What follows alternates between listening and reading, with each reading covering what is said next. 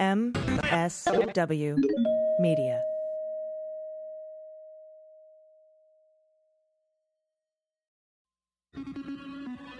News with swearing. Daily beans, daily beans. Daily beans, daily beans.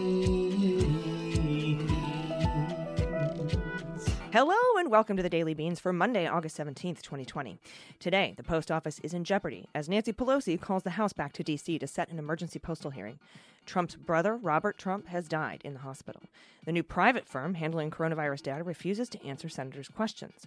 Durham is attempting to retroactively narrow the scope of the Russia probe as FBI lawyer Kleinsmith is set to plead guilty for altering an email in the Carter Page FISA application. Blackstone buys into a healthcare company. Mississippi weighs a new flag design. Tens of thousands gather in Minsk to protest as Russia offers military assistance. And a criminal referral from the Mueller team made back in July of last year has gone ignored by Barr's Justice Department, justice in quotes. I'm your host, AG. Hey, everybody. So I'm aghast, though I shouldn't be. I should be used to this, but at the amount of news that broke this weekend. But get used to it. This is how it's going to be until we elect a sleepy Joe Biden, and we can all get some sleep. And then there is some old school breaking news from the Mueller, she wrote era, and you know I'm excited to tell you about it. Thanks to our patrons and our subscribers. Subscribing is free. Give us a rating while you're there. But this past Friday, happy hour, it was so much fun. Thank you, everybody, for being there. We had Lincoln's Bible pop in, so thanks, LB, for that. And this week, we are changing the happy hour from Friday. It's not going to be on Friday. It's going to be on Saturday morning at 11 Pacific time, and the theme is brunch. So we're doing a brunch this weekend. So I hope you all can make it. I will probably pop in Friday for those who don't hear this or get it in the newsletter and just be like, hey, we're doing it tomorrow morning. But it is not Friday, the happy hour this week. It is Saturday at 11 a.m., and we're doing brunch. So prepare for that. And it's 11 Pacific for patrons and then noon Pacific for the public. And we're looking forward to it. Anyway, we have a lot of news to get to, so let's hit the hot notes. Russia, if you're listening, I hope you're able to find the 30,000 emails that are missing. So, it is political. You're a communist. No, Mr. Green. Communism is just a red herring. Like all members of the oldest profession, I'm a capitalist. Hey, everybody. So, lead story today. A Mueller referral. This broke in the LA Times pretty late last night and blew me away. It basically sums up the entire Mueller, she wrote podcast in like a nice, neat letter. Now, I mean, yes, there's a lot missing. I shouldn't say that. I shouldn't belittle the amount of work and news that went into the podcast. But this is a big deal. And I'm just going to read to you from the LA Times article. They say the Senate Intelligence Committee has sent a bipartisan letter to the Justice Department asking federal prosecutors to investigate Bannon, a former Trump confidant, for lying to lawmakers during its investigation of Russian interference in the 2016 presidential election. The letter, a copy of which was reviewed by the Times, the LA Times, was signed by the panel's then chairman, Republican Senator Richard Burr, and its ranking Democrat, Senator Mark Warner. It also raised concerns about testimony provided by family members and confidants of President Trump that appeared to contradict information provided by former Deputy Campaign Chairman to Special Counsel Robert Mueller III. Those it identified as proving such conflicting testimony were the president's son, Donald Trump Jr., his son-in-law, Jared Kushner, former Trump campaign chairman, Paul Manafort, and former White House communications director, Hope Hicks.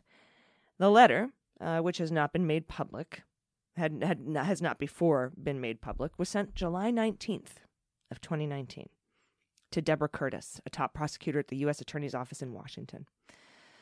It's not clear what action the Justice Department has taken on the referral. Carrie Kupek, a Justice Department spokeswoman, declined to comment.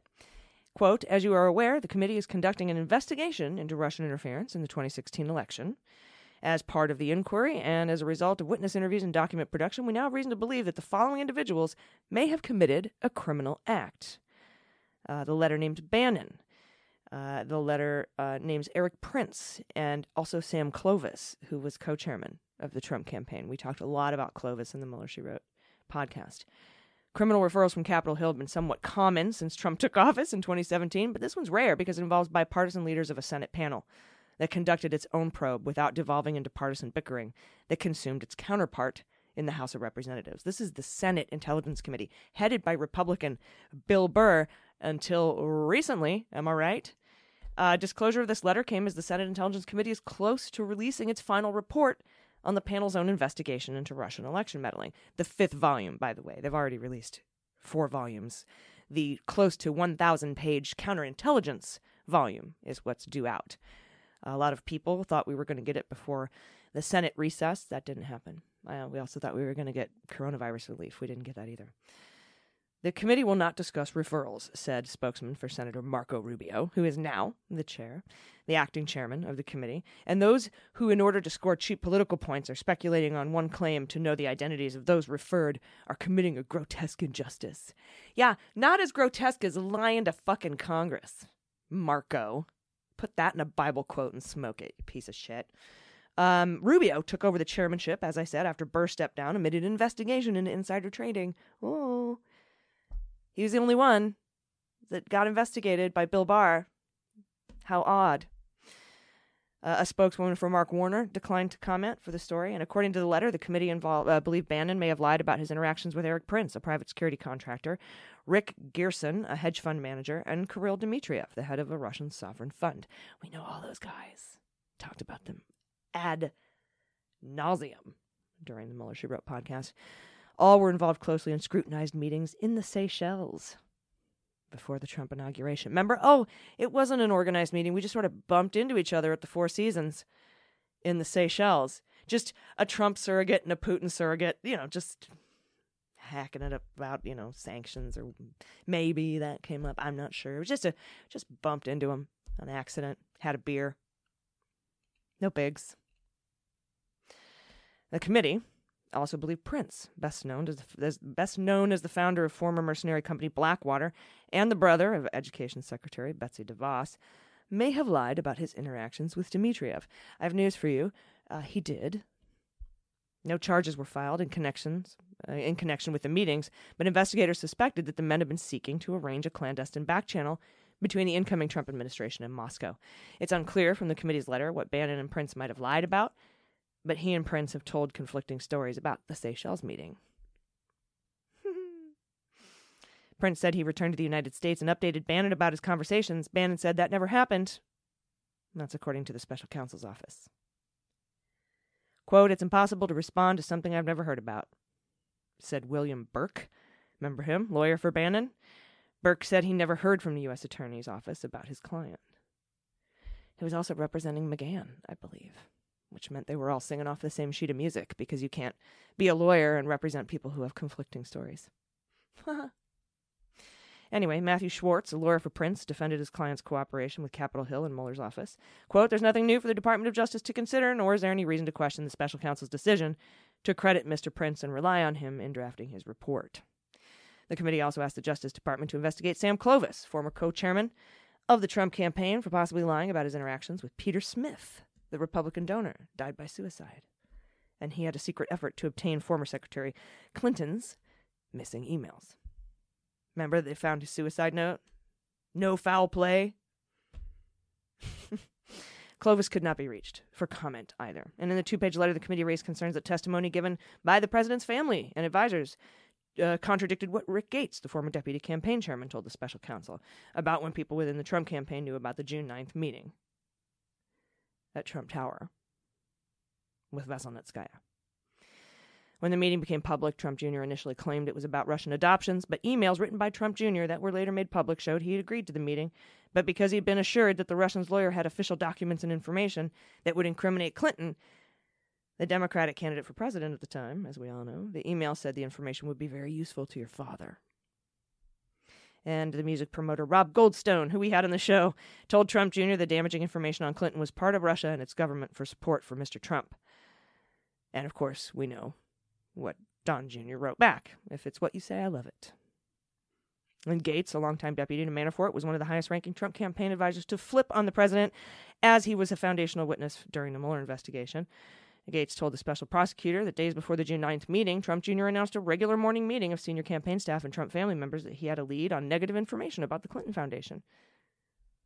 That's what Gates says. Trump and Kushner and Hicks and Manafort denied prior knowledge of the meeting in interviews with the Senate Intel Committee. So he lied. And a White House spokeswoman, as well as lawyers for Kushner and Hicks, did not immediately respond for requests to comment. We are fully confident in the testimony and information provided by Donald Trump Jr. That's according to Alan Futerfas, Jr.'s lawyer.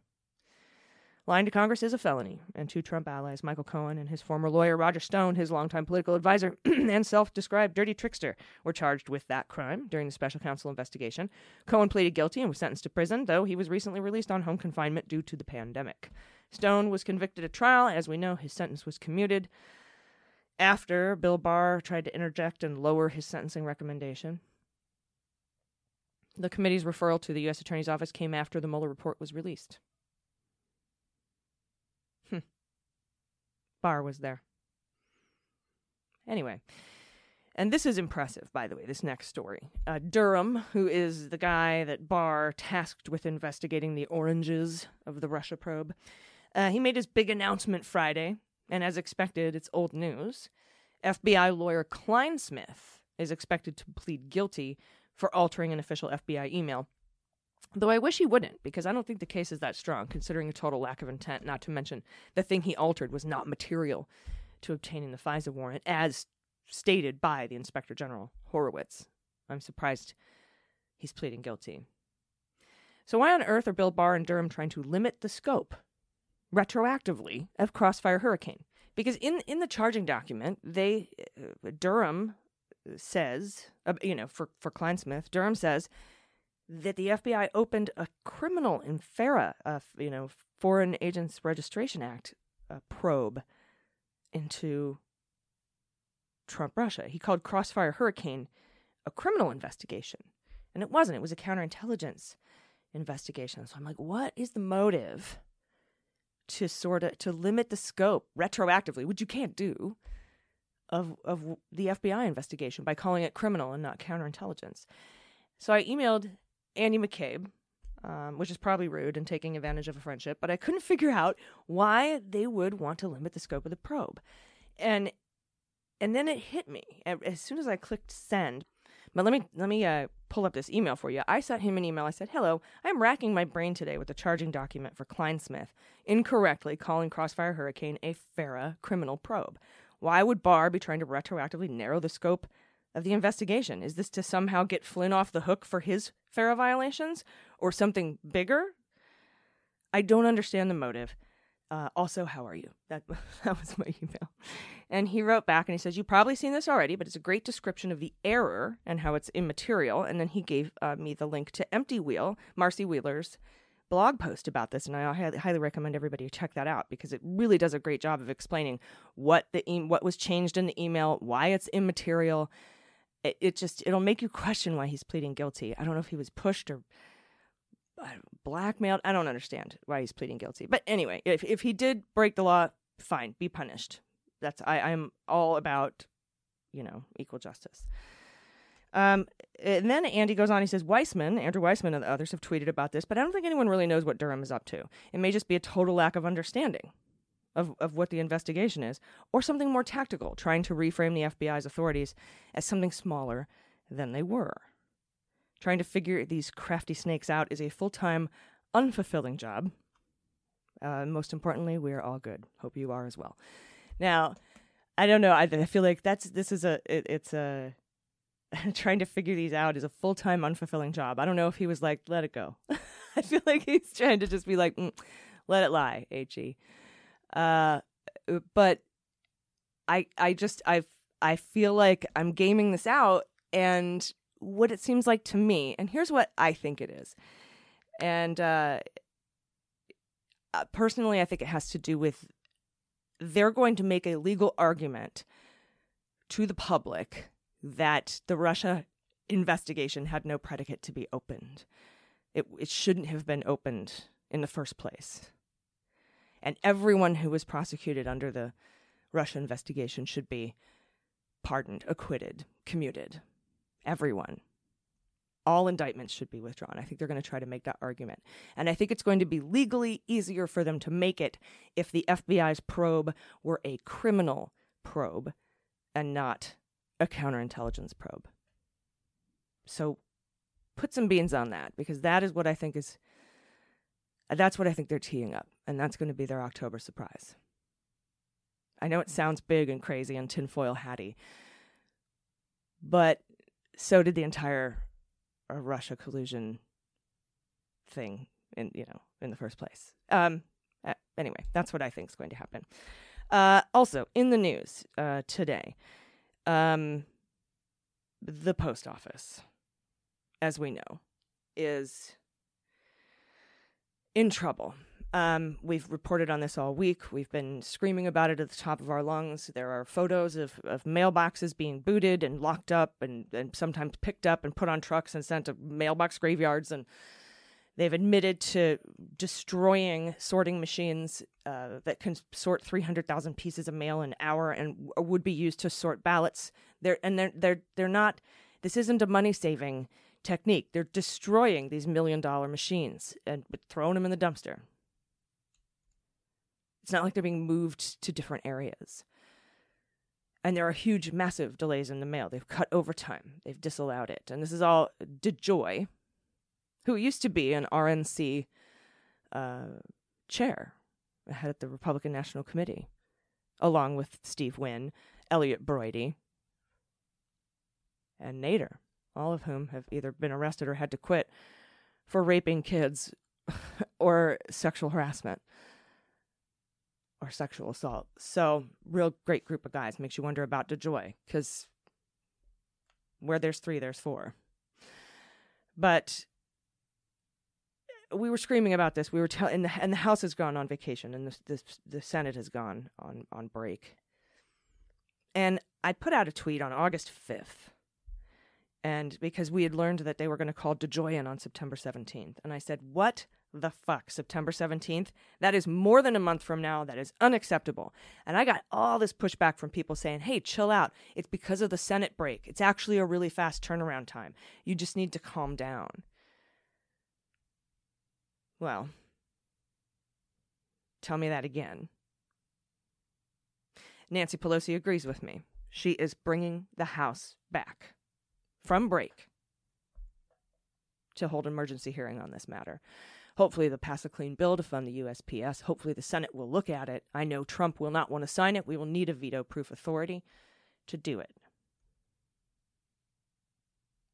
And because he'll want to veto it. Much like Russian sanctions. Remember when he held his nose and signed that bill? I don't want to do this.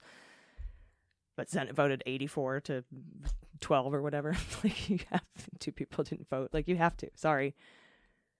Or 4 people. 4 people didn't vote on that. Anyway,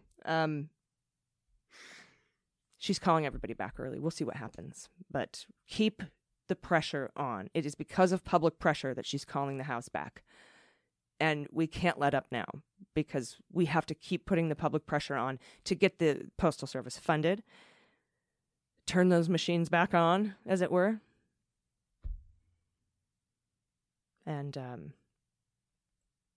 we have to fully support the post office. We'll be right back with headlines from Under the Radar. Stay with us. After these messages, we'll be right back. Hey everybody, it's AG. We all know summer's here. It's crazy hot outside, and we also know we should drink more water and stay hydrated. Drinking enough water increases your brain power, it boosts your productivity, prevents headaches, increases your focus, improves your skin, improves your mood, helps your digestion, and gives you energy. It prevents bad breath, and it helps you lose weight. How much water should you drink every day? 10 cups, a gallon? The good news is that it doesn't have to be so complicated. That's why I start my day with Hydrant. Hydrant helps you hydrate faster. Hydrant has created a refreshing electrolyte powder that you mix directly into water to more efficiently and effectively hydrate your body. It hydrates you quickly and keeps you going for longer. Each rapid hydration mix has 4 essential electrolytes your body needs: sodium, potassium, magnesium, and zinc. And it packs a punch to help your body hydrate fast and stay hydrated.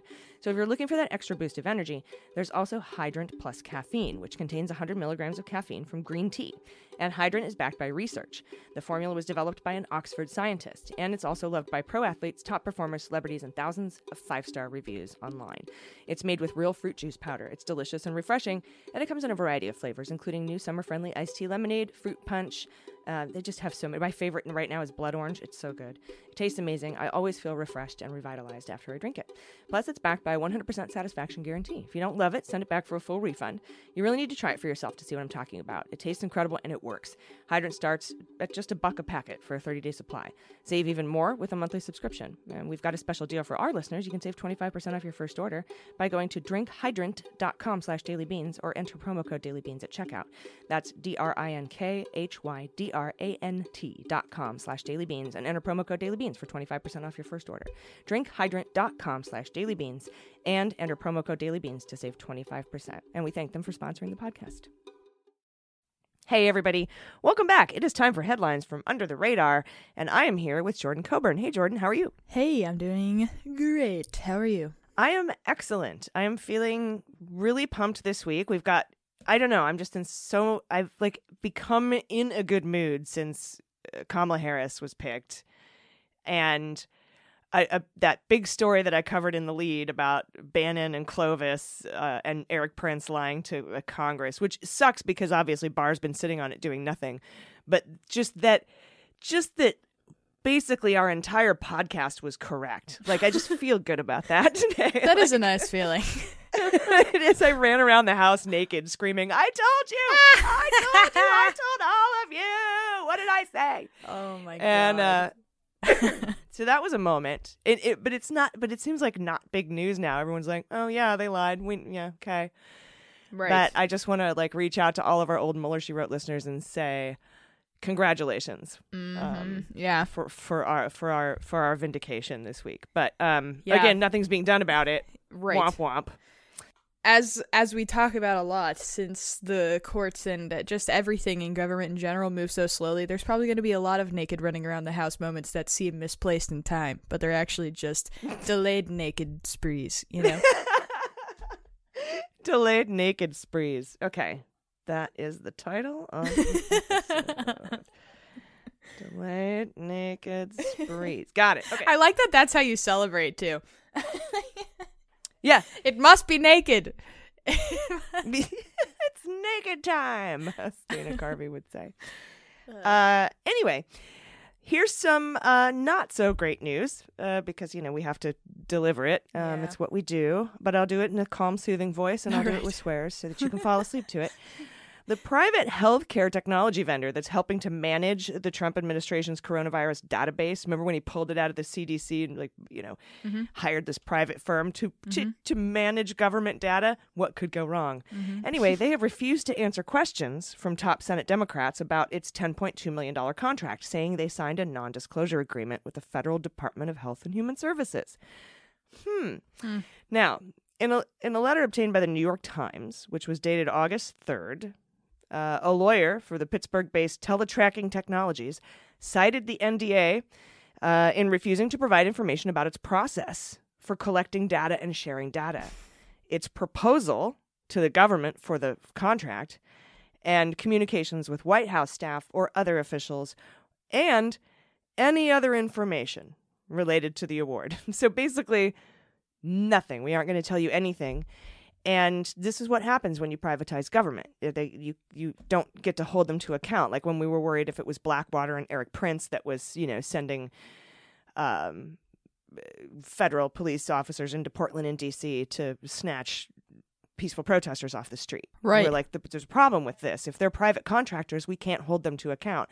And now we've actually found out that not only were there a lot of private contractors, but we found out that Chad Wolf and Ken Cuccinelli aren't even legitimate secretary and deputy secretary of Department of Homeland Security. So when they hired and sent Border Patrol agents, they had no authority to do that. And a spokeswoman for the Department of Health and Human Services said members of Congress should direct their inquiries to the government, not the company. But Senator Patty Murray of Washington, who's the top Democrat on the Senate Health Committee, sent a letter to the agency in June seeking similar information. She's not received a reply. They're like, we signed an NDA. You talk to the government about that shit. Oh, sure. We'll just subpoena members of the Trump administration. I'm sure that's real easy. Right? Yeah. Like, there's probably a reason they're going to the private company and not the people that hired them. But they did go to the people that hired them, right? They just didn't answer. Yep. Yeah, they're like, nope. And then they say, okay, well, you need to, they're like, don't ask us, ask the government. We signed a thing where we can't tell you anything about what we're doing for the people of the United States of America. And the arrangement was unusual, according to Jessica Tillotman, an assistant dean at George Washington University Law School. I want to go there so bad. She teaches about government contracts and anti-corruption. And she said one of the cornerstones of the federal procurement system is transparency. So it strikes me as odd, she said. Teletracking was responding to a July 22nd letter from two top Democrats, Schumer and Murray, and the two recently introduced legislation aimed at protecting data transparency. This is an issue that Chuck Schumer addressed during recent talks with Mark Meadows, the White House chief of staff, and Steve, the Treasury Secretary, and that's according to a person familiar with those talks. And Schumer says the Trump administration's decision to hire a private vendor and then cloak that vendor in an NDA raises numerous questions about their motivations and risks the ability of our public health experts to understand and effectively fight the virus. Yeah, thanks for stating the obvious, Chuck. Yeah, I mean... Back to you, Jordan. Yes. I feel the only thing that they could be doing is just giving their buddies money, right? Like, otherwise, why would they need to make them sign an NDA? Or they're doing something sketchy. Obviously. Totally. Goddamn. They suck. Total sketch. Yeah, sketch or nah. Yeah, 100%. Are they breaking the law? It's time to play a sketch or nah. Hey. Yay, yeah, sketch. It's total sketch. Yeah. Yep. Everything he touches is sketch. Some more coronavirus. It's just never ending, dude. It's so crazy. You know how they say, like, I think I read one time that, like, Oprah said literally all she does when she wakes up is just, like, think about money. Just, like, how can I make money, you know? And whatever, you know, philanthropic lens, she always spins on that as well. How can I help other people make money? But she's always thinking about money. That's how his brain is with being sketch. Always. The amount of sketch that they pack into just a 24-hour day is honestly, it would be inspiring if it wasn't so evil. It's incredible, the things that they do. Every place you turn is sketch. I know. Everywhere. I know. Fuck. Oh. Ooh. All right. We're leaving that in. Oh my god. Even Coco agrees. Yeah, she's so tiny and she has such an old-ass man bark. Coco, what is this? What is this? All right. I know. She sounds like an 80-pound bloodhound. Yeah. And she's like a 20-pound tiny little cute face. Then she lays down and she sets her chin on the ground like, I am ashamed. Is there... Yeah. Yeah, that and then the eyebrows, the raised eyebrows, looking around. Now she's going and self-exiling to the mirror where she stares at herself. Oh my god. Well, she's so cute. Anyways, so. I love that she's as existential as you are. Yeah. Yeah, she just sits there thinking about what it all means. Her structure of her eyebrows, she's questing. all of it. Yes. I do that. I say that to my dog all the time when she's like looking like she's really deep in thought. I'm like, I know, questing is hard. Mm-hmm. She's like, yeah. Yeah. Oh gosh. Hey, fun Coco story really quick. So I got my couch steam cleaned. It's been a couple years. I'm like, this is probably a good idea. My dog's worm-ridden butt has been all over it. Let's steam clean it. And so I get it steam cleaned in the morning. 2 hours later, Coco jumps up on it and barfs all over it. She's never barfed in the house ever. I was like, of course! Of course. Oh my god. Just complete barf. Anyways, I love you, Coco. God. Oh, all right. Here we go. Continuing on. So, some coronavirus updates. So CDC, they've updated their guidance. Their basically they think or they have confidently confirmed and suggested that people who recover from COVID-19 can safely be around other people for about 3 months. So they're seeing this immunity that lasts about 90 days, they can confidently say that. If there's any sort of case where within 90 days of testing positive, someone like still experiences symptoms after they thought that they had healed from it, it's probably just some lingering symptoms from their initial infection. So there's some pretty good data out there that if you tested positive and you recovered, you'd be good for the next 3 months. But the guidance is still, obviously, social distance when possible, wear masks all the time. You know, they're not saying like go fucking buck wild over start like rubbing your titties in people's face, your COVID titties. But I guess titties don't transmit COVID. Rub your titties, actually, if you're gonna rub anything in someone's face. Titties are probably a good choice. But I digress. That is the COVID guidelines on immunity so far. That was like, I mean, it's very up in the air still, right? Because there's reports of people getting reinfected again, so they're definitely not even close to saying anything that amounts to people being immune forever after they get it. So that's very important, because I think that's a common misconception that people have when if you get it and you recover, you're fine to just go and frolic everywhere for all times, and that's not the case. Nope. No, not at all. Next quick headline, COVID-19 related. So there are researchers at about a dozen clinical trial sites that are saying that testing delays, staffing shortages, space constraints, and reluctant patients are apparently complicating their efforts to test these monoclonal antibodies, which are drugs that are man-made that are supposed to mimic the molecular soldiers, they call them, that are made by the immune system. So it's delaying what they were hoping would be a relatively, early rollout of the vaccines that they're testing. So this is, I mean, it's not like a huge piece of bad news. It's just kind of a setback that they're experiencing. And it's kind of a bummer, because I think they had initially said by the end of the summer, maybe we'd be able to sort of see something. Now they're changing that, amending it, saying that they think it could be available by the end of September. So that's a shift from where they were at before. Yeah, that, and not to mention they only have Moderna's only recruited about 5,000 people for their 30,000 person trial. Right. They're nowhere near that. Right. So we're probably going to end up, Trump will probably drop a couple $2 billion to buy the vaccine from Russia so he can release it on election day. And it's all, yeah, fucking, you want to talk about Bill Gates microchips? Fucking Putin microchip is way more sketchy. That's definitely something we should be looking out for. Procure your vaccines from your own fucking country. Let's just start with that. Maybe. At least when Russia is the other country. I'm all for sharing information and science, but when Putin's the one putting it up, no, thank you. I don't. Yeah, not right now. Not in these fucking times. He's exercising all possible channels to undermine every part of our democracy, and I do not take liquid things that get injected into your body off the table. Don't want to fucking... That's his jam, dude. He loves things. He loves liquids that you inject into other people. Polonium. Yeah.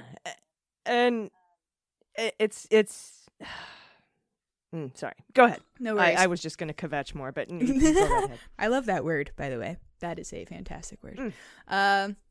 Okay. Thank you. And yes. And a final quick update.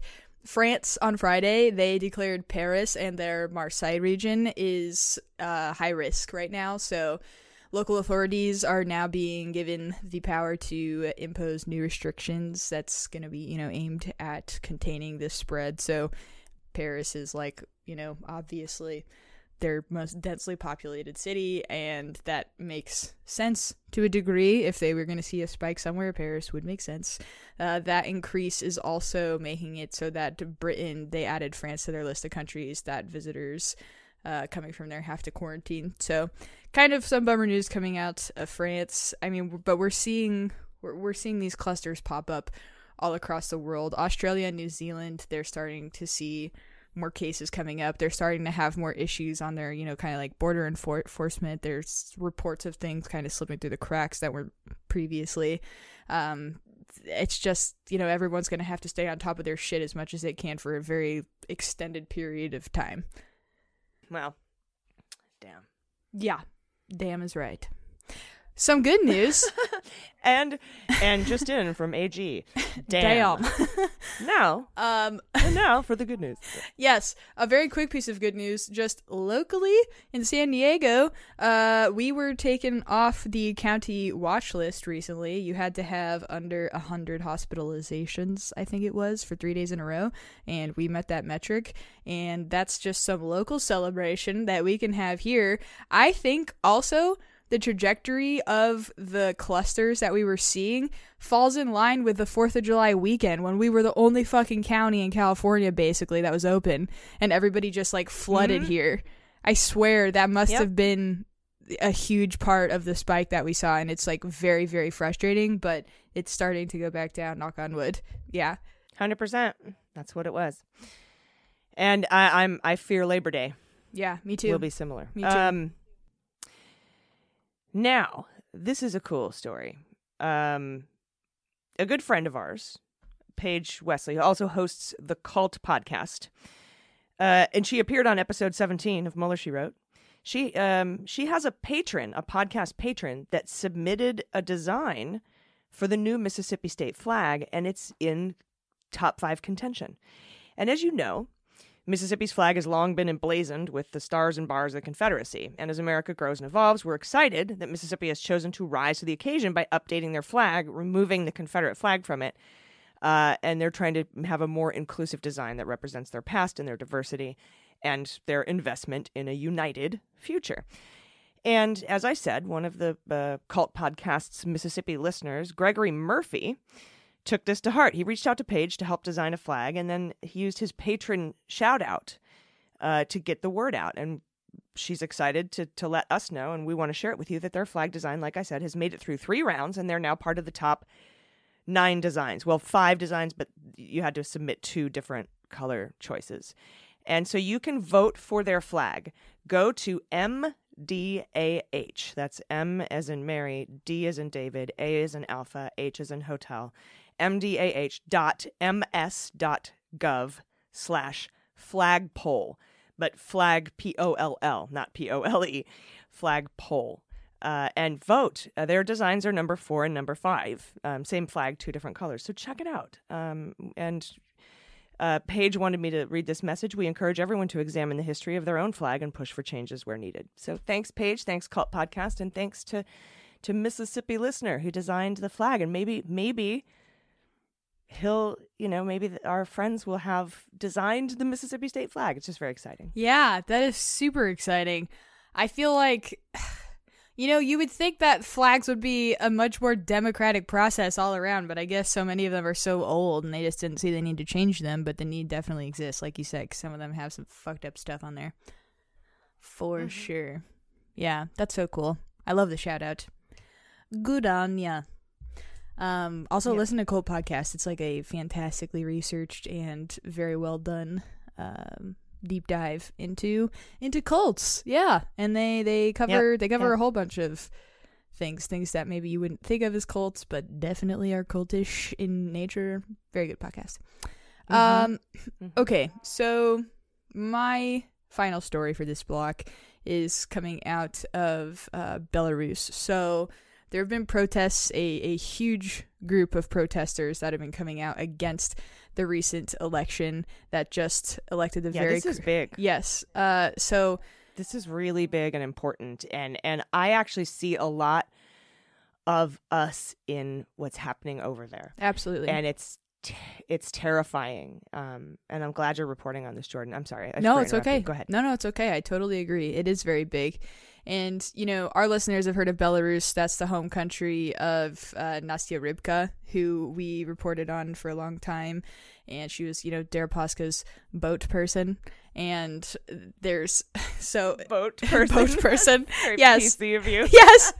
I mean, boat whore seems to be the popular choice, but I'm turning it into boat person. Yeah. Because, we support sex workers, so we exactly. don't exactly. Even if say anything derogatory about boat hoes. Right.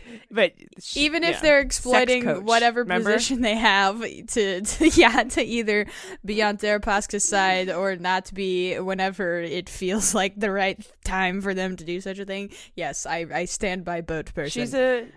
She's a BPSW. Yes. She's a boat person sex worker. Yes, That's what we're exactly. gonna call it. Exactly. But, oh my god. All right. So Sex coach. yes, exactly. What a fucking crazy story that was. My god. And is. I Still is know, crazy. I know. Yeah. But so Belarus right now is going through and has been going through the leadership of President Alexander Lukashenko, who is just not transparent and does not represent democracy at all in the ways that their people overwhelmingly want. He is backed by Putin. He has held the office for 26 years.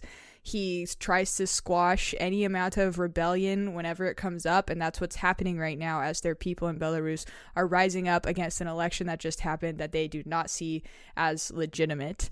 He won by an incredible margins, just to the point where the numbers are just obviously not the case, especially when you look at that in conjunction with the amount of public opposition that he is facing. And protesters, there's 50,000 of them in number that were showing up. That was as of 3 p.m.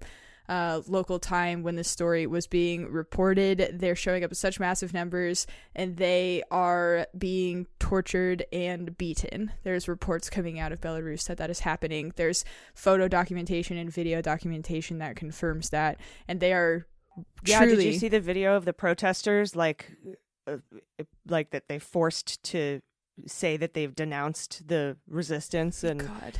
You know, they're all in the room, and they're like, some are bleeding from the head, and they're terrified, and they're like, yes, no, I repent, or whatever. Yeah. And they're lined up against a wall and forced to speak out against what they were protesting against. You know what I mean? Right. Like denounce whatever. You denounce their their resistance. forced apology or whatever. Yeah, backtracking. Mm-hmm. It's terrifying, and and if anyone sees that that's somehow different from what happened in Portland, what happened in DC, what's going on in Chicago, I don't see how anyone can look at Belarus and go, oh, it must suck to be them, and then just totally not see what's happening here in our own country. But yeah.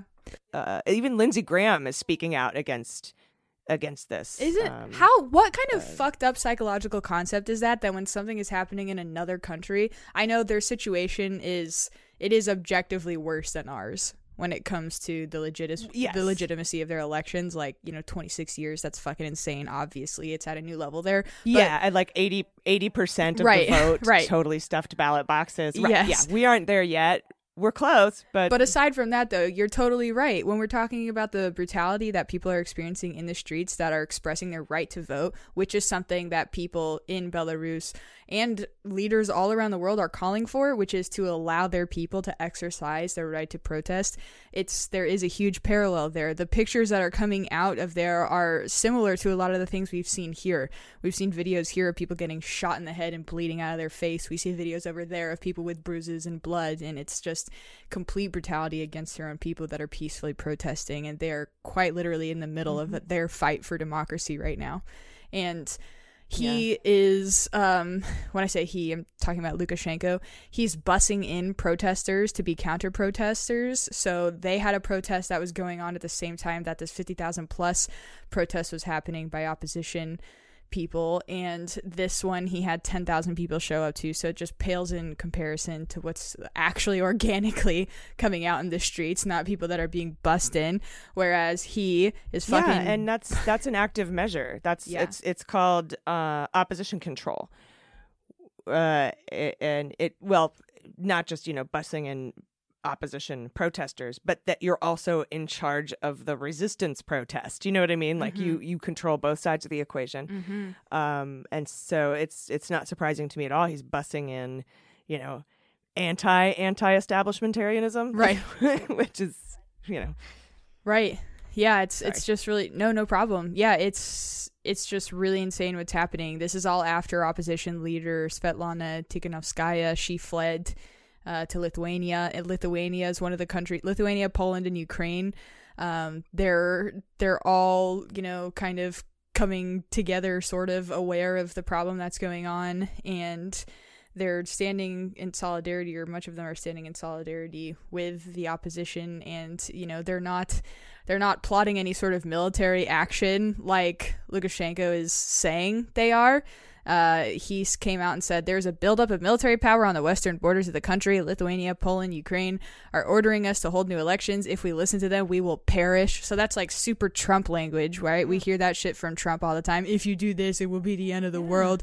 It's super just like dramatic fascist takeover language. And yeah, if you don't vote for me, everyone will die, and you'll have no money forever. Yep. Thank you. Yeah, exactly. So they're just exercising everything that they can as a fascist-like dictator, like leader over there right now, and our hearts are with them, and we'll definitely, all of the world's eyes right now are on Belarus. Yeah. And we're with them and the resistance 100%. And we will keep you posted on the uprising in Belarus. And, man, that's just, it's terrifying. And it's also, it's terrifying from a point of view of how we're, this is where we're on the road to that. Mm-hmm. And yeah, my heart is just with the people, mm-hmm. and we'll keep you updated on this. Everybody stick around. We're going to be right back with, who did I talk to today? Oh, yes, Steve Vladeck. And we're going to talk about the Vacancies Act and what that has to do with the fact that Chad Wolf and Ken Cuccinelli are illegitimate bastards. We'll be right back with that, so stay with us. Hey everybody, it's AG. This segment of Daily Beans is brought to you by Helix Sleep. Like many of our listeners out there, I have experienced a variety of sleep issues, especially since Trump was elected. Trouble falling asleep, tossing and turning all night, getting up feeling tired and sore in the morning. And like I said, at first I thought my insomnia was caused by the nightmare of a president that thinks that the Spanish flu in 1917 ended World War II. And it was 1918, but not World War II. Anyway, lots of sleep lost. But it turned out also I had a garbage mattress, and that's why I wasn't getting the best sleep that I could. But everything changed when I got my Helix mattress. I love it. It is amazing. Jordan loves hers. Joelle and Amanda love theirs. Helix Sleep understands you're unique, and they customize the mattress to fit you and the way you sleep, match your body type and sleep preferences to the perfect mattress. If you like a mattress that's soft or firm, or if you sleep on your side or your back, with Helix there is a specific mattress for everyone. Like me, I was matched with a Helix Midnight because I like my bed medium firm and I sleep on my side. I'm a side sleeper, so it's perfect for me. But don't take my word for it. They were awarded the #1 best overall mattress pick of 2019 and 2020 by GQ and Wired Magazine. Just go to helixsleep.com/dailybeans, take their 2-minute sleep quiz, and they'll match you to a customized mattress that will give you the best sleep of your life. And they have a 10-year warranty, and you get to try it for 100 sleeps, and they'll pick it up if you don't love it, and you'll get a full refund. But you'll love it. And Helix is offering up to $200 off all mattress orders for our listeners at helixsleep.com/dailybeans. That's Helix, HELIX, sleep.com/dailybeans for up to $200 off. Hey, everybody. Welcome back. So this weekend, the GAO, or Government Accountability Office, which is part of the legislative branch, so out of the reach of the influence of Trump and Barr, and, by the way, is the group that determined Trump's withholding of Ukraine aid violated the Impoundment Control Act, has determined that the acting deputy secretary and acting secretary of Department of Homeland Security, Ken Cuccinelli and Chad Wolf, respectively, were invalidly appointed to their roles. And joining us today to discuss the implications is Federal Vacancies Reform Act expert, University of Texas law professor, co-host of the National Security Law podcast, Steve Vladeck. Steve, thanks for being here. Thank you. Although I'm not sure that Federal Vacancies Reform Act expert is a marketable profession much longer, but we'll see. Well, from a little bit of a discussion that we had before I hit the record button, you say that really doesn't have anything to do with it. So can you tell us what the Federal Vacancies Reform Act says and if it applies here? Why, and if not, why are these two illegitimate? Yeah, this story is so like classic Trump. So, I mean, if I can put this in context, the story begins on April 7th. 2019, when, in the middle of a Sunday night, Trump bursts onto Twitter to say that Kirstjen Nielsen, the Secretary of Homeland Security, was stepping down, which was news apparently to everyone, including her, and that he was installing Kevin McAleenan as the acting secretary. The problem, as it turns out, is that if Nielsen had in fact stepped down or been fired, whatever, Claire Grady, who was then the undersecretary for management at DHS, would have automatically become the acting secretary. But the White House didn't know that. And so there's this wild scramble on that Sunday night to basically sort of undo everything. So Nielsen first purports to unresign, and there's an open question about whether that was even effective. And then she spends the next 3 days basically getting all the ducks in a row for McAleenan. So first, they fire Grady to get her out of the way. And then Nielsen purports to change the internal order of succession, not under the Federal Vacancies Reform Act, which is sort of the government-wide vacancy statute, but under the DHS specific statute, which says, and folks want to read this, it's 6 USC section 113G. And what it says is, at Homeland Security, you've got the secretary, you've got the deputy secretary, you've got the undersecretary for management, but after that, the order of succession is up to the secretary.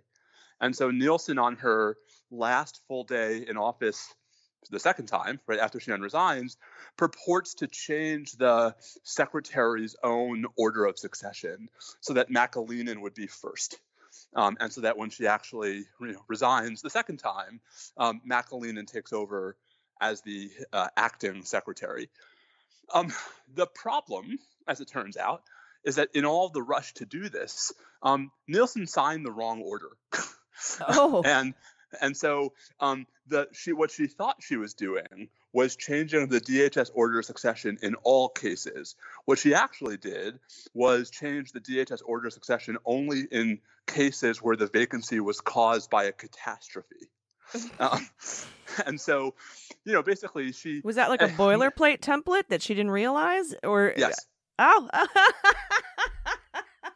And so, the administration. This has even before the GAO opinion came out. This is being litigated, I think, in one of the Portland lawsuits. And the administration's position, I'm not kidding, is that the order she signed says what it says, but everyone understood what she meant to do. I mean, the administration is literally arguing that we should ignore the text of the order she signed, which is not ambiguous, because she messed up. Well, I'm trying to get a divorce, but I didn't mean to marry him, so I get to keep everything, right? I mean, it depends on if you're a textualist or not. So this all sort of, I mean, I provide all that context not because it's sort of a funny story, although we're laughing. But because I think it's important to sort of, we only got here because of a very Trumpy maneuver in the first place, which was, Nielsen wasn't doing, she wasn't caging enough children for the White House's preferences. And so they oust her unceremoniously, but in such a way where they actually completely botch everything that happens thereafter. So GAO comes along on Friday, and GAO says, basically what everyone had been arguing for a while, which is, Nielsen signed the wrong order, which has a bunch of downstream consequences. So downstream consequence number one, McAleenan was not actually her successor.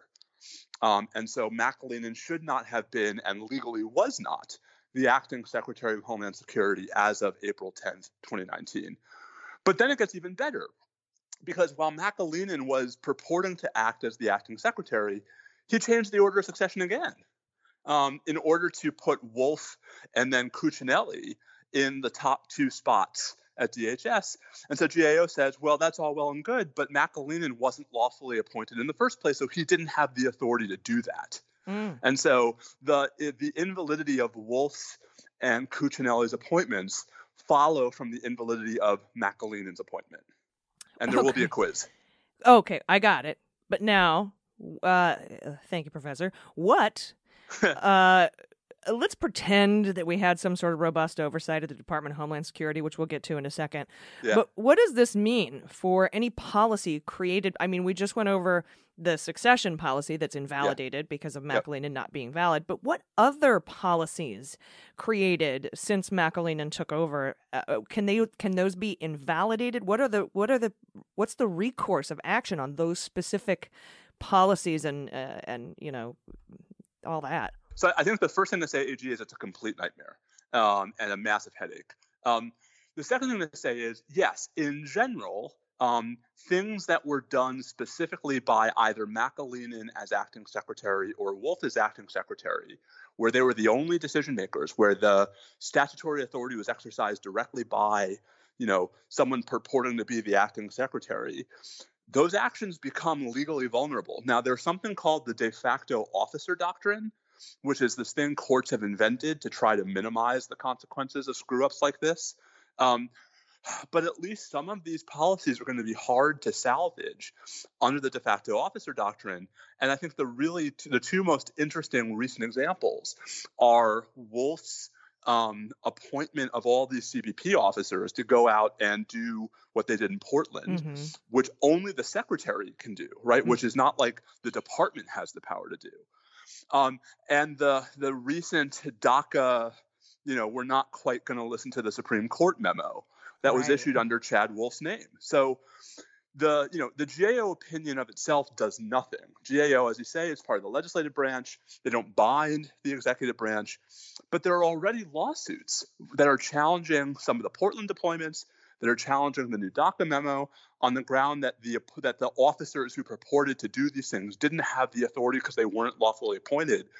I think the GAO opinion puts a ton of weight behind those claims and makes it that much more likely that courts are going to say, that's right, and this stuff all falls. Right. So this is going to be very helpful in court. Now, of course, the GAO has also referred this matter to the Inspector General at the Department of Homeland Security, but that office has a lot of problems and a recent sordid history of indictments and failing to appear before Congress. Washington Post even reported that DHS's Inspector General has been so weakened under the Trump administration, it's failing to provide basic oversight of the government's third largest federal agency, according to whistleblowers and lawmakers from both parties. So I don't have a lot of faith there, but I'm glad to hear that this is going to carry a lot of weight in our judicial branch. Well, also, it puts really interesting pressure on the White House because, if you're the White House and you don't really care who the people are, you just care what the policies are. At this point, you got to be pretty concerned that if you spend the next, 5 months fighting over whether Wolf and Cuccinelli were lawfully appointed, you might get to January having lost that and be out of office with no ability to reissue these policies. Whereas if you actually shore up, the senior leadership of DHS tomorrow, which I think, AG, they could do even without the Senate. I think there are still ways to identify who the proper acting officer should be. Pete Gaynor, who is the Senate-confirmed director of FEMA, is, at least, by my reading, the person who actually is right now the acting secretary of the department. So, there are ways that the administration could do this without and sort of moot, right, any of these appointments challenges. I think what's going to be really important for the White House is, what's more important to them, fighting over these appointments or shoring up all of these policies by just putting in people whose appointments can't be challenged and having them reissue the same paperwork. Huh. All right. Well, I guess that's where we stand with this. And like you said, this is just a giant mess to untangle, and I guess we'll see what happens. I assume if Biden is elected and this isn't sorted by January 21st, it's, like you said, moot, right? Yes and no. I think, the until and unless a new, Biden administration Homeland Security Department rescinds a bunch of these policies, they're still on the books unless the court strike them down. So, I don't think that the mere sort of transition of power would end this dispute. I think the question is going to be how long these policies stay on the books, what the courts do with them. And then more generally, next Friday, or I guess it's this coming Friday. Wow, time flies. Right. August 21st is the 500th day in a row that we will not have a Senate-confirmed Secretary of Homeland Security. And so for all of the sort of Trump-specific, ridiculousness that led us to this GAO opinion, I think the much broader point is, how do we sort of get to a point where we're never leaving a cabinet position vacant for that long again, because this is the kind of mischief that ensues. Yeah. Well, we'll definitely see what happens. We'll keep an eye on it and have you back when we do. All right. I have a left turn question here for you. And this is just a hypothetical. I just need your keen legal mind because I've been poring over this in my brain, quote unquote, all morning, which is, and this is totally off on a different tangent here, but it appears that there's a 5-page charging document of guilty plea for Kleinsmith, who apparently altered an email in Crossfire Hurricane, the counterintelligence probe into Trump Russia. And in the charging document, and Andrew Weissman brings this up in paragraph 2, he calls it a FARA investigation, not a counterintelligence investigation. And I'm racking my brain trying to figure out why Bill Barr, or Bill Barr's Department of Justice, or Durham, would want to narrow the scope retroactively of Crossfire Hurricane from a counterintelligence investigation to a criminal investigation. Who does that benefit? What's the motive? I can't figure it out. I think I don't know the answer to that question, AG. The best I can speculate is that the strongest argument still in defense, right? I mean, and I've always thought the strongest argument all along for why it was appropriate for the Justice Department, for ODNI to be doing what it did in late 2016 wasn't because of criminal activity. It was because of the counterintelligence concerns, right? And the very real intelligence issues that were arising out of the clear Russian attempts to interfere with the election. So, Barr might be trying to sort of create a paper trail so that folks can now say, no, there was never really a counterintelligence investigation, even though we all know there was, right? Mm-hmm. That's the cynical view of what's going on. Yeah, it seems like he's kind of gerrymandering his culpability by sort of carving out this, the culpability of some other people, individual one or whatever. Yeah, I mean, I think, to me, the broader point about, Kleinsmith, I think, obviously crossed the line. What's interesting to me is to see how different everyone's reactions are to Kleinsmith, pleading guilty to making a false statement to the FBI, and someone else named Michael Flynn doing the same thing. Mm-hmm. Yeah, and I'll say if he broke the law, he should be equal justice under the law. Totally. But on the other hand, what he did would not have changed the outcome, I don't think, of the FISA warrant. And we just got we've been treated to a series of lectures over the last few months about how it's not appropriate to bring 1001 indictments when the lie isn't material to the investigation, which this one isn't, oddly. But the Flynn one certainly is. All right. Well, thank you for answering that question for me. I know it was kind of out of left field, but it's been bugging me all morning. And, I guess we'll see. Keep me on my toes, AG. We'll see where that goes from there. Hey, I feel like if I'm ever going to be a law student, I want to get it out now where I get to quiz the law professors. So that's just sort of where that. Well, the great old law professor trick is when we don't know the answer, we just turn the question into a question back at the person who asked it. It's not just law professors that do that, but yeah. Fair enough. You're on to it. All right. Well, co-host of the National Security Law Podcast. Check out that podcast. And professor of law at University of Texas, Steve Vladeck. Thanks for joining me today. I appreciate it. Anytime, AG. Be well. You too. All right, everybody. Stick around. Right after this final break, we're going to have the good news block. So stay with us. Hey, everybody. It's AG. A few weeks back, I became a Thrive Market member. They're delivering organic and sustainable groceries right to my door. I've gotten my food, supplements, beauty products, and pet supplies through them. And I can't imagine shopping any other way. They have such a big variety of organic, sustainable, non-GMO, and fair trade goods from companies that actually care about animal welfare and carbon impact. And once you try Thrive Market, you'll love it as much as I do. Here's why. As a proud Thrive Market member, I get the products I love. My paid membership provides a free one for someone in need, like a low-income family, teacher, veteran, or first responder. And Thrive Market tailors to over 70 different diets and values, like paleo, keto, plant-based, and they deliver the highest quality organic, sustainable essentials from groceries, healthy snacks, meat and seafood, clean wines, non-toxic cleaning products, and bath and body stuff. And as a member, I'm saving 25 to 50% off traditional retail prices, and their carbon neutral shipping is free on all orders over $50. And the savings I get on my favorite clean organic products are great, but I also feel good about helping to support communities in need. In addition to their membership matching, where they give a membership to someone in need, Thrive Market has raised over $750,000 to date for their COVID-19 relief fund. So go to thrivemarket.com/dailybeans and join today, and you'll get a free gift of your choosing for up to $22 in value. That's Thrive, THRIVE, market.com/dailybeans to start your risk-free membership and get a free gift today. thrivemarket.com/dailybeans. All right, everybody, welcome back. It's time for the good news. Well, we'll float on. Good news is on the way.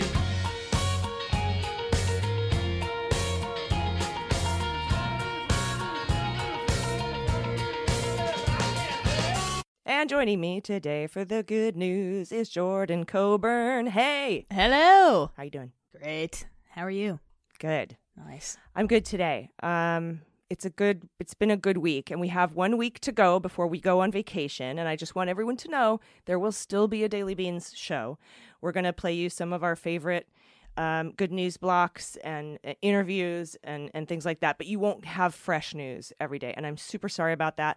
Although knowing me, I'll probably record like a 10-second thing every day and like send it in. You know me. Yes. I'll probably be like, oh my God, here's the headlines. Ready? Okay, bye. Yeah. Don't tell anyone. I'm supposed to be on vacation. I love you. But I'm very excited for that. And we're going up to wine country, which is, I mean, there's a lot of wine countries, but this is Temecula wine country, where Dallas is running for the water board. Vote for Dallas McLaughlin. But we have good news. Thank you for sending in your good news. And the first one I'm reading because it has a picture of a cat. Yay. And so I'm very excited. This is from Tony in Norfolk. That's how you say it, by the way. And I was right about Dorchester. Remember when I was like, it's probably not Dorchester. It's probably Dorchester or it's Dorchester. Hell yeah. So I was close. Nailed it.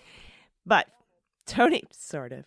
But Tony in Norfolk says, my good news is that 2.5 years after our poison passed away, I was finally able to convince my spouse that our kids would benefit from having a podcat in the house. She's a 19-week-old tabby mix that we adopted from a no-kill shelter, and she's precious. I'm so excited to have a pod pet again. And then there's pictures. Oh. And if you're a patron, I'll put them in the newsletter. You can get it if you're a patron, but only if you're a patron. Oh my gosh, he has such perfect, like, little half and half face. Like that white nose with the little pink nose. Oh, God. The little pink nose and the white thing and the tabby lines, the stripes above the eyes are perfect, like so symmetrical. Oh, little big paws. So cute. I love it. Oh, Pete's. Her Pete's are adorable. And she looks like a girl. She's got a little girl. Oh, she's just so cute. Yeah, okay. She is very cute. Hell yes. I love all the pod pet pictures. Keep them coming. Next up from Anonymous, pronouns she, her. Anonymous says, some schadenfreude. I had to share with you this unbelievable story about a guy who belongs to a group of guys who post pictures of themselves pointing guns at their own sacks, balls, nuts, jewels, scrotes, who shot himself. Okay, yeah, can we just pause first? What? Oh my God. The pictures included in this are insane. What fucking idiots. Why? Yeah, it's dudes pointing guns at their junk. That's what? The group. That there's a group. This reminds me of the old George Carlin bit. He's like, everything has a magazine devoted to it. Yeah. Backpacking, skeet shooting, shooting somebody in the asshole with a dart gun. They probably got a fucking magazine for that. Walking! They have a magazine called Walking. Well, now there is a Facebook group for everything. And this one is dudes pointing guns at their junk. Oh my God. All right. In San Diego. Well, it gets even better. Apparently, one of those guys shot himself in his own junk. He shot his own balls. Since this all falls directly in your wheelhouse, I figured you needed to hear about it. Yes. Yes, it does. And the link is called Gun Enthusiasts Celebrate Man Who Shot Himself in the Balls as Their King. What kind of trolly-ass Second Amendment fuckers run this group? What the fuck? I don't know, but I encourage this. I encourage this behavior. Please, gentlemen, what is point that? A gun at your balls. Is that supposed to be like, keep my gun or take my balls? Like, is that supposed to be some profound symbolic thing? What is this?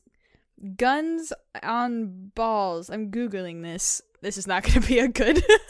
I don't know. Let's look up the Facebook group. Look up the Facebook group and see if they've got a manifesto or some sort of group introduction. I'll read the next one while you're looking that up. This next good news is from M, as in Mary, pronouns she, her. Doggo good news. Oh, there's a picture. Doggo good news from Montana. My dog, Cat, yep, that's her name, broke her little leg on June 2nd. It's been quite a recovery process, but today she walked 1.5 miles on all four legs. We're gradually working our way back to the usual 4 to 5 mile daily walks.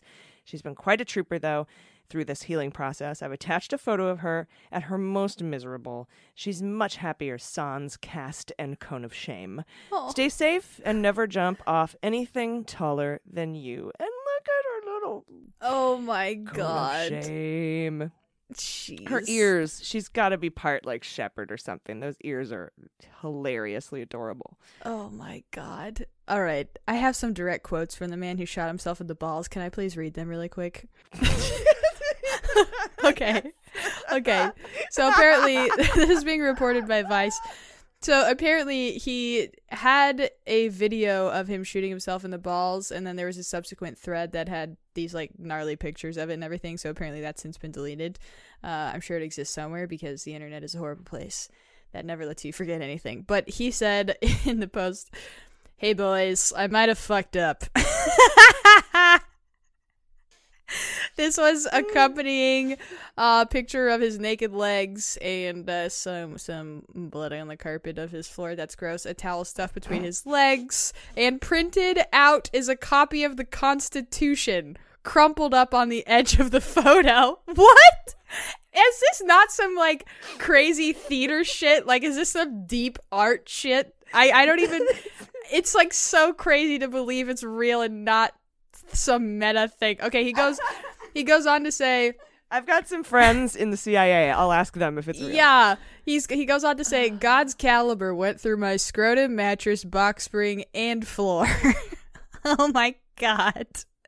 Turns out it wasn't a graze. That round went right the fuck through me. What I thought were 2 graze wounds turned out to be an entrance and exit wound. My god. And now apparently they made him a moderator of the page and he's a king. Oh my god. That is so fucking crazy. And so dumb. Well, Village of idiots. And their king. Congratulations, Yeah. King Ballsack. That's what I'm going to call him, King Ballsack. King No Ball Sack. He fucking deflated that shit. It's gone. What a weird Hole in his good scrot. news story. Yeah, that I love so Sounds much. like a country song, right? Like the heater in my truck is broken and I don't give a fuck, and there's a hole in my scrotum and I'm off to the rodeo or whatever. You know, just Yeah, they really do get away with slipping in some pretty crazy shit into those songs. Everybody just goes along with it, but this would totally just be slipped into some stagecoach anthem. God. I lost my balls today. That's my Johnny Cash with no balls song. Yeah, all right. like, whoa. I have a I new... hurt my balls today. Yeah. Rest in peace. You were one of the only good ones, Johnny Cash. My God. All right. Oh, Trent Reznor. I love Yeah. you. Next from Tony. I'm sorry. No, Go ahead. no worries. I'm sorry. Next up from Tony, pronouns he, she, either or. I'm a single mom of 18-year-old twins. My good news is that my son just moved off my couch and into a transitional living place. And it only took 1.5 years. Sarcasm there. Also, both my adult kids are working 2 jobs each, and one just graduated high school. And some very good friends of mine just gave us a desperately needed car. It's been a hell of a great week. I love your show, and I never miss an episode. Thank you.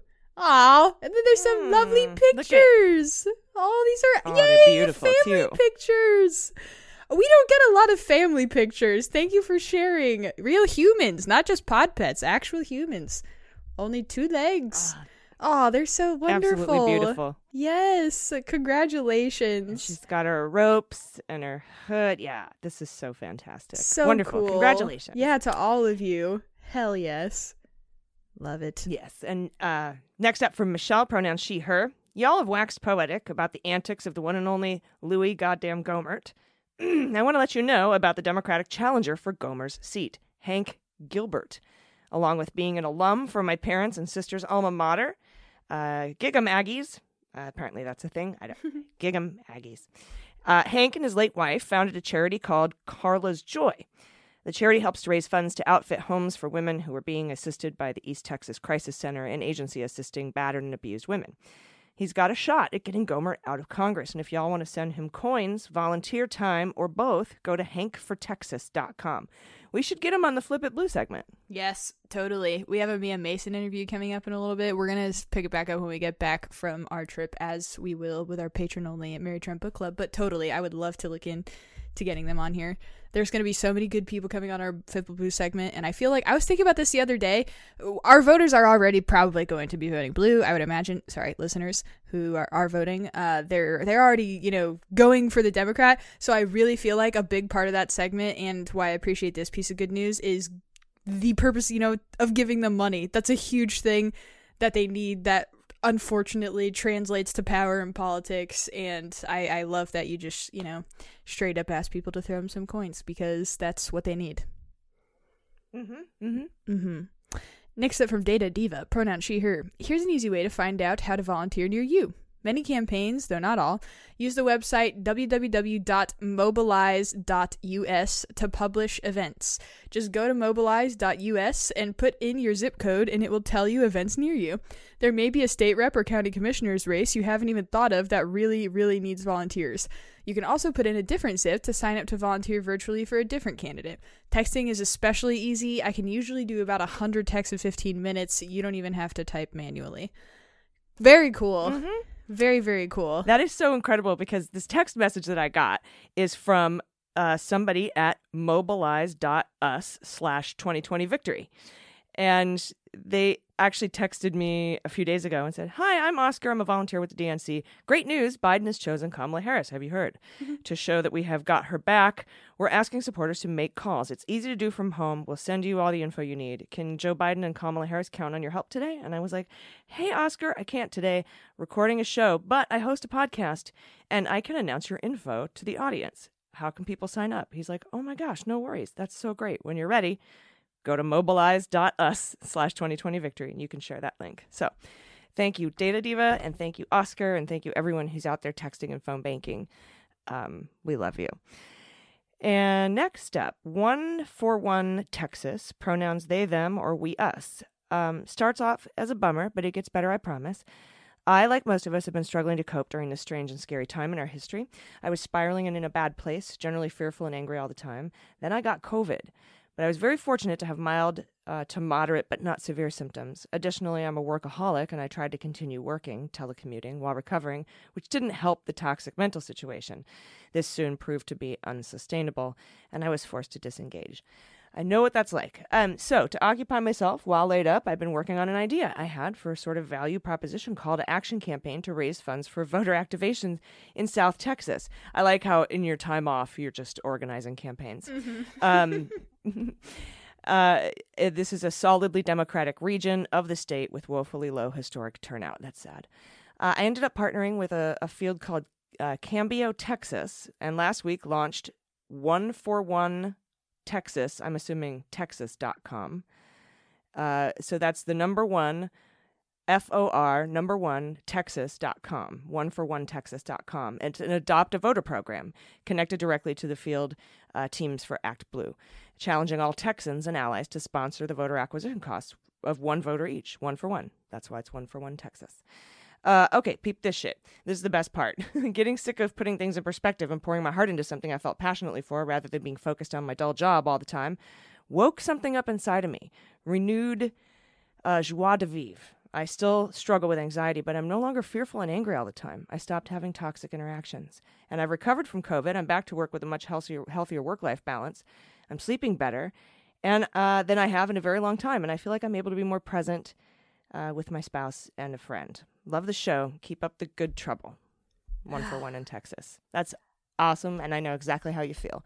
Yes. I was grinding the government job for 50 hours a week and the podcast for 60 hours a week, and I ended up losing that government job, but good riddance. Seriously. But yeah, being able to do this, and be involved in the election and be involved in politics is healing. Yeah, 100%. Yeah, and I also think looking back on everything, in years to come, it's going to be a gift we give to our future selves to know that we invested what we could in this fight right now. Yeah, I'll be on my deathbed saying I did everything I could. Yeah. And, I started when I went to work for the VA in 2008, Obama put a call to action out to the country for people to be of service to their country. And I had already been in the military. I had joined the Navy. I was a disabled veteran, so I couldn't go back into the military service. So I decided to go to work for the federal government. And I got to take the executive oath of office on January 20th, my birthday, the same day Obama took his oath of office.